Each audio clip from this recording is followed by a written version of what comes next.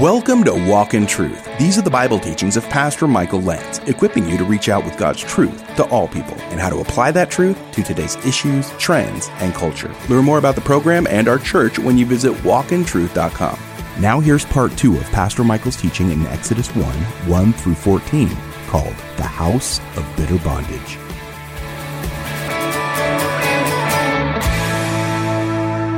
By faith, Moses, Hebrews 11:23, when he was born, was hidden for 3 months by his parents because they saw he was a beautiful child and they were not afraid of the king's edict or the Pharaoh's edict. By faith, 24, Moses, when he had grown up, refused to be called the son of Pharaoh's daughter, choosing rather to endure ill treatment with the people of God than to enjoy the passing pleasures of sin, considering the reproach of Christ greater riches than the treasures of Egypt, for he was looking to the reward. By faith he left Egypt, not fearing the wrath of the Pharaoh or the king. He endured as seeing him who is unseen. That's faith. By faith he kept the Passover and the sprinkling of the blood, so that he who destroyed the firstborn might not touch them. By faith they passed through the Red Sea as though they were passing through dry land. And the Egyptians, when they attempted it, were drowned. Now there's a summary, if you turn back to the book of Exodus, of some of the faith acts that took place in this great book of Exodus. The author of the book of Exodus, and the early date places this around 1445 BC, if you're interested, and I can share more for those of you who want more detail. But the author of the book of Exodus is Moses, and there is no doubt that Moses is the author. Mosaic authorship is fairly easy to prove. Let me just share a little bit with you about the division of the book, and we'll come back to the authorship. 2 main divisions of the book of Exodus. Chapters 1 through 19 are God's rescue of his people from Egypt.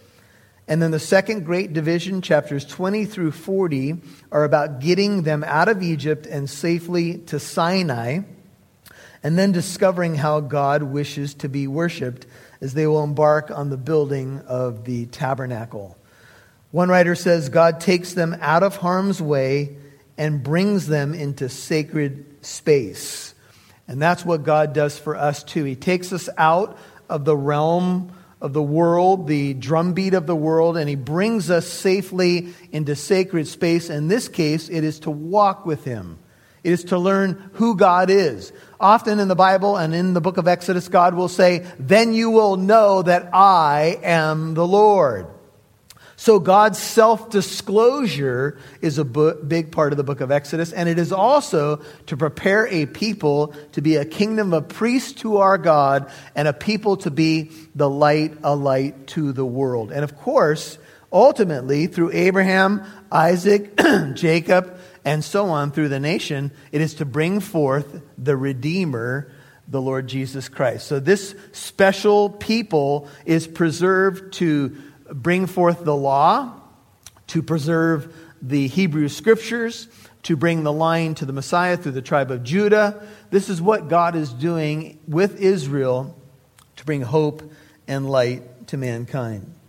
And so God will disclose himself over and over. He'll disclose his holiness. He says to Moses, "Take off your sandals, for you're standing on holy ground." At Mount Sinai, he says, "Tell the people not even to touch the mountain, lest they die. I am holy." And Moses, at some point later on in the book of Exodus, will say, "Lord, show me your glory. I want to see who you are." And God says, "No one can see my face and live, but I will allow you to see the back parts of my beauty or my holiness." Moses, as he grew in that relationship with God, he wanted to see the Lord. "Show me your glory. I want to see you, Lord." That's what this became about. And Moses, of course, had a special relationship with the Lord. People have divided Moses' life into three 40-year periods: 40 years in Pharaoh's court in Egypt, 40 years in the desert in Midian being trained, and 40 years in the wilderness as leader of Israel.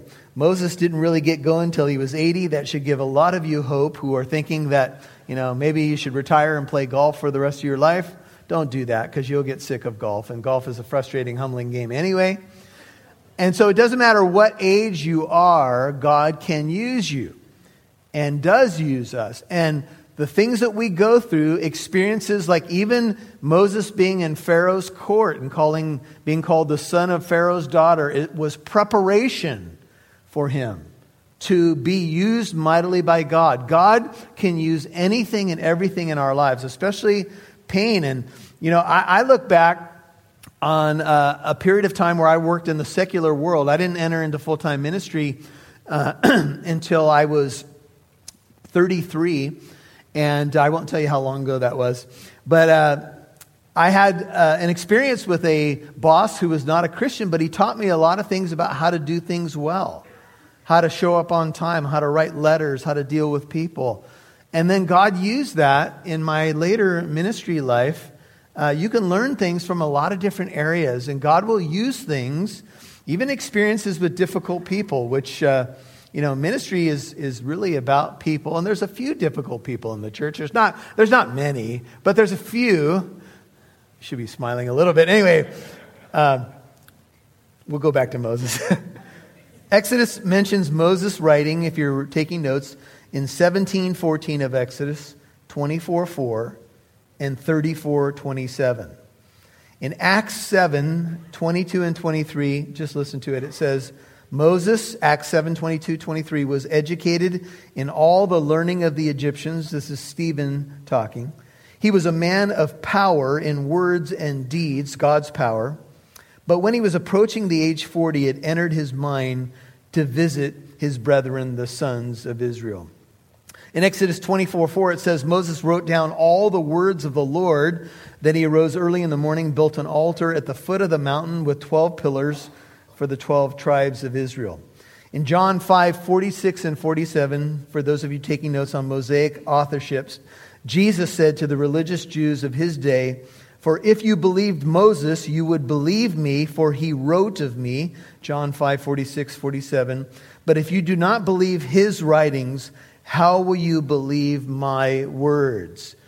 Jesus attributes the first 5 books of what we call the Pentateuch, Genesis, Exodus, Leviticus, Numbers, and Deuteronomy, to Mosaic, or the authorship of Moses. If Jesus believed that Moses wrote the first 5 books, then so do I. And there's a lot of people. I'll give you an example. This is one of my commentaries on the book of Exodus. There are people who write and write and write and write, but their foundations are off to begin with, because Jesus said Moses wrote Exodus. End of story for me. Amen? You guys out there? It's a new year. You should be a little bit more vibrant. Anyway. The 10 Commandments come from Moses. Jesus in Mark 7:10 says, Moses said, "Honor your father and your mother." In Mark 12:26, Jesus answering the Sadducees about a question about resurrection says, regarding the fact that the dead rise again, have you not read in the book of Moses, in the passage about the burning bush, Mark 12:26, how God spoke to him saying, "I'm the God of Abraham, the God of Isaac, and the God of Jacob." Some of you are saying, why didn't Jesus say it says that in Exodus 3? Because at the time of Jesus, there were no chapter breaks in the Bible. They came later for our navigational purposes. So that's why Jesus said in the chapter about the burning bush. And do you know who spoke to Moses from the burning bush? Jesus. Because the one who was within the burning bush is described as the angel of the Lord. So I think Jesus knew a little bit about the story of Exodus, don't you think? Yes. And he attributed the authorship of the book to Moses. This is Luke 24:27. Beginning with Moses on the road to Emmaus after the resurrection, and with all the prophets, Jesus explained to them things concerning himself and all the scriptures. Hear it, beginning with Moses and all the prophets. Jesus went back through the Bible, did a Bible study with those 2 dejected disciples on the road to Emmaus, went through it, began with the books of Moses, and Mosaic authorship is undoubtedly the case. I mentioned to you 2 major views of the Exodus, the Pharaoh of the Exodus. I won't get into more of that. But I will tell you that the story of Moses ends when he dies on Mount Nebo when he's 120 years old in Deuteronomy 34. And he never gets to enter the promised land, which is kind of sad because he does misrepresent God in one of those occasions that I think many of you are familiar with. And we'll get to look at that as we get into chapter 17. But it is interesting that Moses does appear in the promised land later. Do you remember when? At the Mount of Transfiguration, when Jesus is transfigured, and a lot of people think that he's on Mount Hermon. And Moses and Elijah appear. And so Moses eventually, people would say, did get to enter the promised land just a little bit later, right? As he appeared talking with Jesus. And it is interesting, just write this down for your notes. In Luke 9, 28 through 31, it says, Moses and Elijah, Luke 9, 28 through 31, appeared with Jesus on the mount in glory, and they were speaking about his departure, which he would accomplish at Jerusalem. And the word departure in Greek is Exodus. Isn't that amazing? And what Jesus was going to do is die on the cross, rise from the dead, and then he was going to depart back where? Into heaven through his ascension, and he was going to have his own Exodus, but first he would rescue his people as the Passover lamb. Some people say the absence of any Egyptian record of the devastating plagues in Egypt, the 10 plagues, and the major defeat of Pharaoh's elite army at the Red Sea should cause pause to question the book of Exodus. But that should not cause speculation as to the authenticity of the historical account. One writer says, Egyptian historiography did not permit records of their pharaoh's embarrassments and ignominious defeats to be published. Rather, their records read more like propaganda. You'll hear more from Pastor Michael in a moment. Walk in Truth has more content for you to listen to with our mini-sodes A Step Closer, where Pastor Michael Lance and others on the Walk in Truth team discuss topics and questions about life from a Christian perspective. You'll also get a chance to get to know the team. The next topic to dive into was requested by a listener: anxiety. What is it, and how do you work through it? And it catches you off guard when people do occasionally. You say, hey, how are you doing? And all of a sudden the cashier at your local grocery store starts telling you how their day is actually going. And it almost catches us off guard because we are so busy, and I think busyness is a huge contributor to anxiety. But I think that's a key thing, is that Jesus takes his anxiety first and foremost to his Heavenly Father. So if we can kind of combine two ideas of what you shared, Pastor Shane. One is that Jesus took it to the Father in prayer. And that's a key. And that's Philippians 4, 6, and 7. Be anxious for nothing, but in everything by prayer and supplication with thanksgiving, let your requests be made known to God. And the peace of God, which surpasses all understanding, will guard our hearts and minds. So that's a wonderful remedy. To listen to the Walk in Truth mini-sodes A Step Closer, follow Walk in Truth on your favorite podcast app like Spotify, iHeartRadio, Apple Podcast, and more. Again, follow Walk in Truth on your favorite podcast app. We'd love to see who's listening, so please connect with us on Facebook, Twitter, or Instagram. Just do a search for Walk in Truth Show. Now, back to Pastor Michael Lance right here on Walk in Truth. Some people say the absence of any Egyptian record of the devastating plagues in Egypt, the 10 plagues, and the major defeat of Pharaoh's elite army at the Red Sea should cause pause to question the book of Exodus. But that should not cause speculation as to the authenticity of the historical account. One writer says, Egyptian historiography did not permit records of their pharaoh's embarrassments and ignominious defeats to be published. Rather, their records read more like propaganda. However, says another writer, a text called The Administration of an Egyptian Sage, also known as Papyrus El-Pur, describes a series of disasters that sound very much like the biblical plagues, close quote. So there's well-attested evidence that the Egyptians would not document such a defeat because they didn't want it in their record books that little old Pharaoh got humbled by the God of Israel, right? And you know that the ultimate story of the Exodus is that the God of Israel, the true God, his plagues are against the false gods of Egypt. This is Exodus 12:12. Take a peek just with me as we set a little bit more foundation. Exodus 12:12 says, I will go through the land of Egypt on that night, speaking of the Passover, Exodus 12:12, and will strike down all the firstborn in the land of Egypt, both man and beast. And notice, against all the gods of Egypt, I will execute judgments. I am the Lord.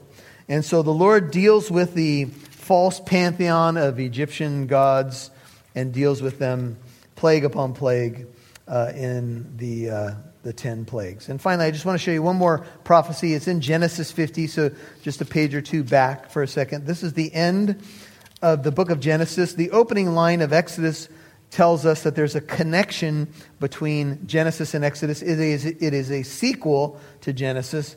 And the book of Genesis ends with the death of Joseph. And here's what it says. Exodus 50, look at verse 17. Thus you shall say to Joseph, please forgive, I beg you, the transgression of your brothers and their sin, for they did you wrong. And now please forgive the transgression of the servants of the God of your father. And Joseph wept when they spoke to him.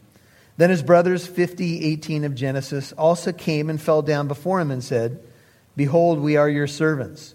But Joseph said to them, do not be afraid, for am I in God's place? As for you, you meant evil against me, but God meant it for good, in order to bring about this present result to preserve many people alive. So therefore do not be afraid. I will provide for you and your little ones. So he comforted them and spoke kindly to them. Now Joseph stayed in Egypt, he and his father's household, and Joseph lived 110 years.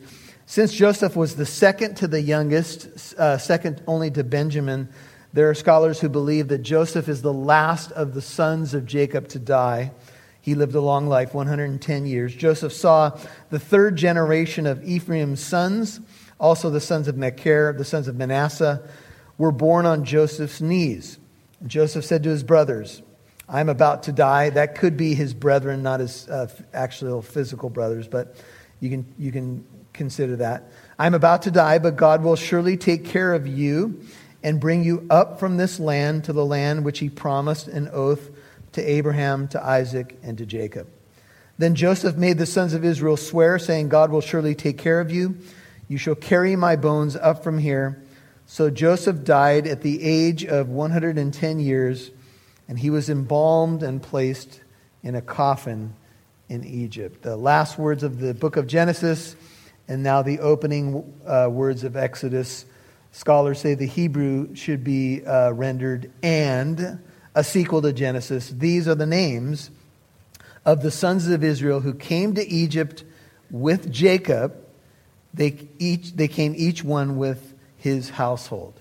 Now, we're going to have a genealogy here, and it's going to list this family because you guys need to just be reminded, and this may be new for some of you, that the 12 tribes of Israel are Jacob's sons. So the promise from Abraham to Isaac to Jacob, he's renamed Israel, and then he has 12 boys, and there's also a daughter.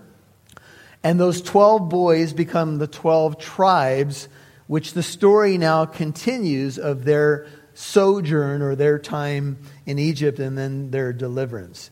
And so the genealogical record is important just to document this. And these are the sons. They are Reuben, Simeon, Levi, and Judah. There's a little question as to the order, but some would just say there's a matriarchal order here. These four come through Leah, who was Jacob's first wife. Now, he was tricked into marrying Leah, remember? On the wedding night, she had a veil on. He thought he was marrying his true love, Rachel. But lo and behold, it was Leah. Whoops! What's happened here? And Uncle Laban said, well, I had to marry off the oldest one first.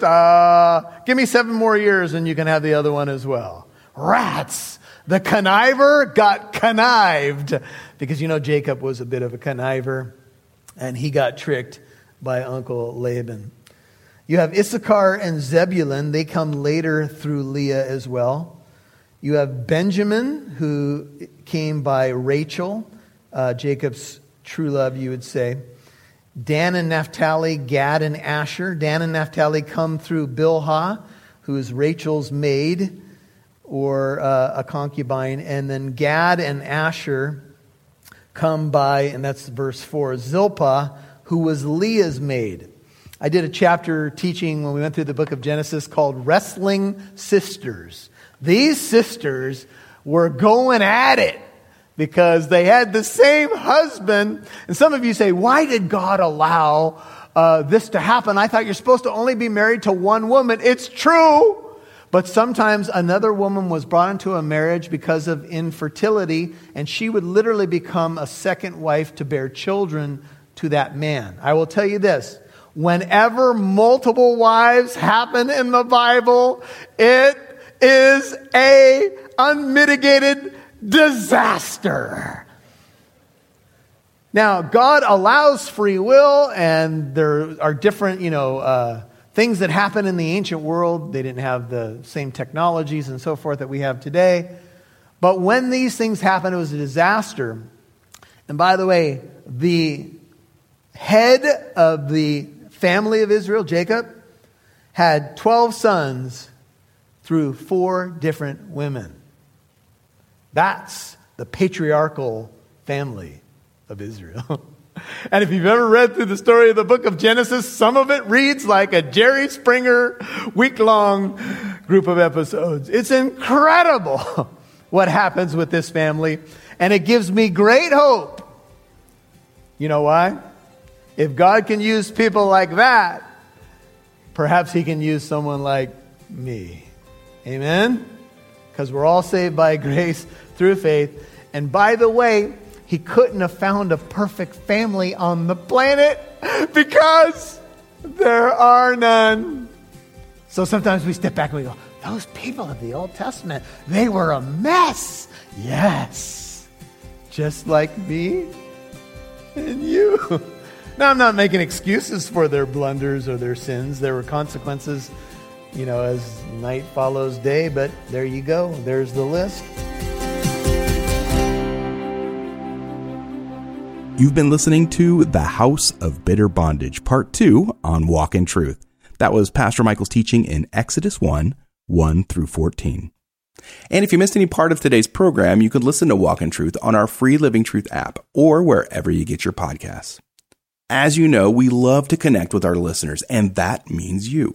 You can email or send Pastor Michael and the rest of us here a letter. We love to get mail, so you can get all that contact information on walkintruth.com. Or if you're ready now, here's the email address. It's contact@walkintruth.com. That's contact@walkintruth.com. And here's our mailing address. P.O. Box 2063, Corona, California, 92878. Again, you can write us at P.O. Box 2063, Corona, California, 92878. Now here's Pastor Michael with a final word. Well, sometimes when you hear Old Testament books taught and you hear about people with multiple wives or multiple women in their lives, you're like, okay, what's going on here? Were they disobedient to God? Because sometimes it seems like God doesn't correct them. Well, I'll say this. God made it very clear that a man shall leave his father and mother and cleave to his wife, singular, and the two will become one flesh. Now, sometimes in the Old Testament, a person took on an additional wife to bear offspring if the wife, for example, was infertile or barren, as the Bible puts it. But whenever someone took multiple wives to themselves, it always caused problems. And let me just say, if God didn't directly correct it in the person's life, the consequences certainly bore out the fact that it wasn't the right thing to do. So God hasn't changed His mind. He did let some of this just happen. And that's what He does with a lot of sin. He has given us His word. We break His law. Consequences follow.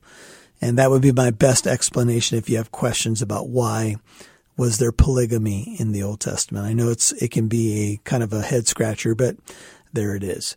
Hey, this is Pastor Michael Lance. This is Walk in Truth. We're walking through the book of Exodus, the second book of the Old Testament, an amazing salvation story, so filled with so many incredible truths and powerful demonstrations of God's glory.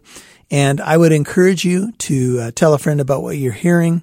Let people know, hey, the book of Exodus is airing on Walk in Truth. Remember, you can always listen to this on podcast, your favorite podcast as well. And you can always reach out to us at walkintruth.com, sending us messages, maybe how the broadcast has been a blessing to you. You can send that to us through the website, walkintruth.com. We'll catch you right here tomorrow. God bless. And join us tomorrow for part 3 of Pastor Michael's teaching in Exodus 1 through 14, called The House of Bitter Bondage. I'm Mike Massaro. Thanks for listening to Walk in Truth. Our goal is to equip you to reach out with God's truth to all people.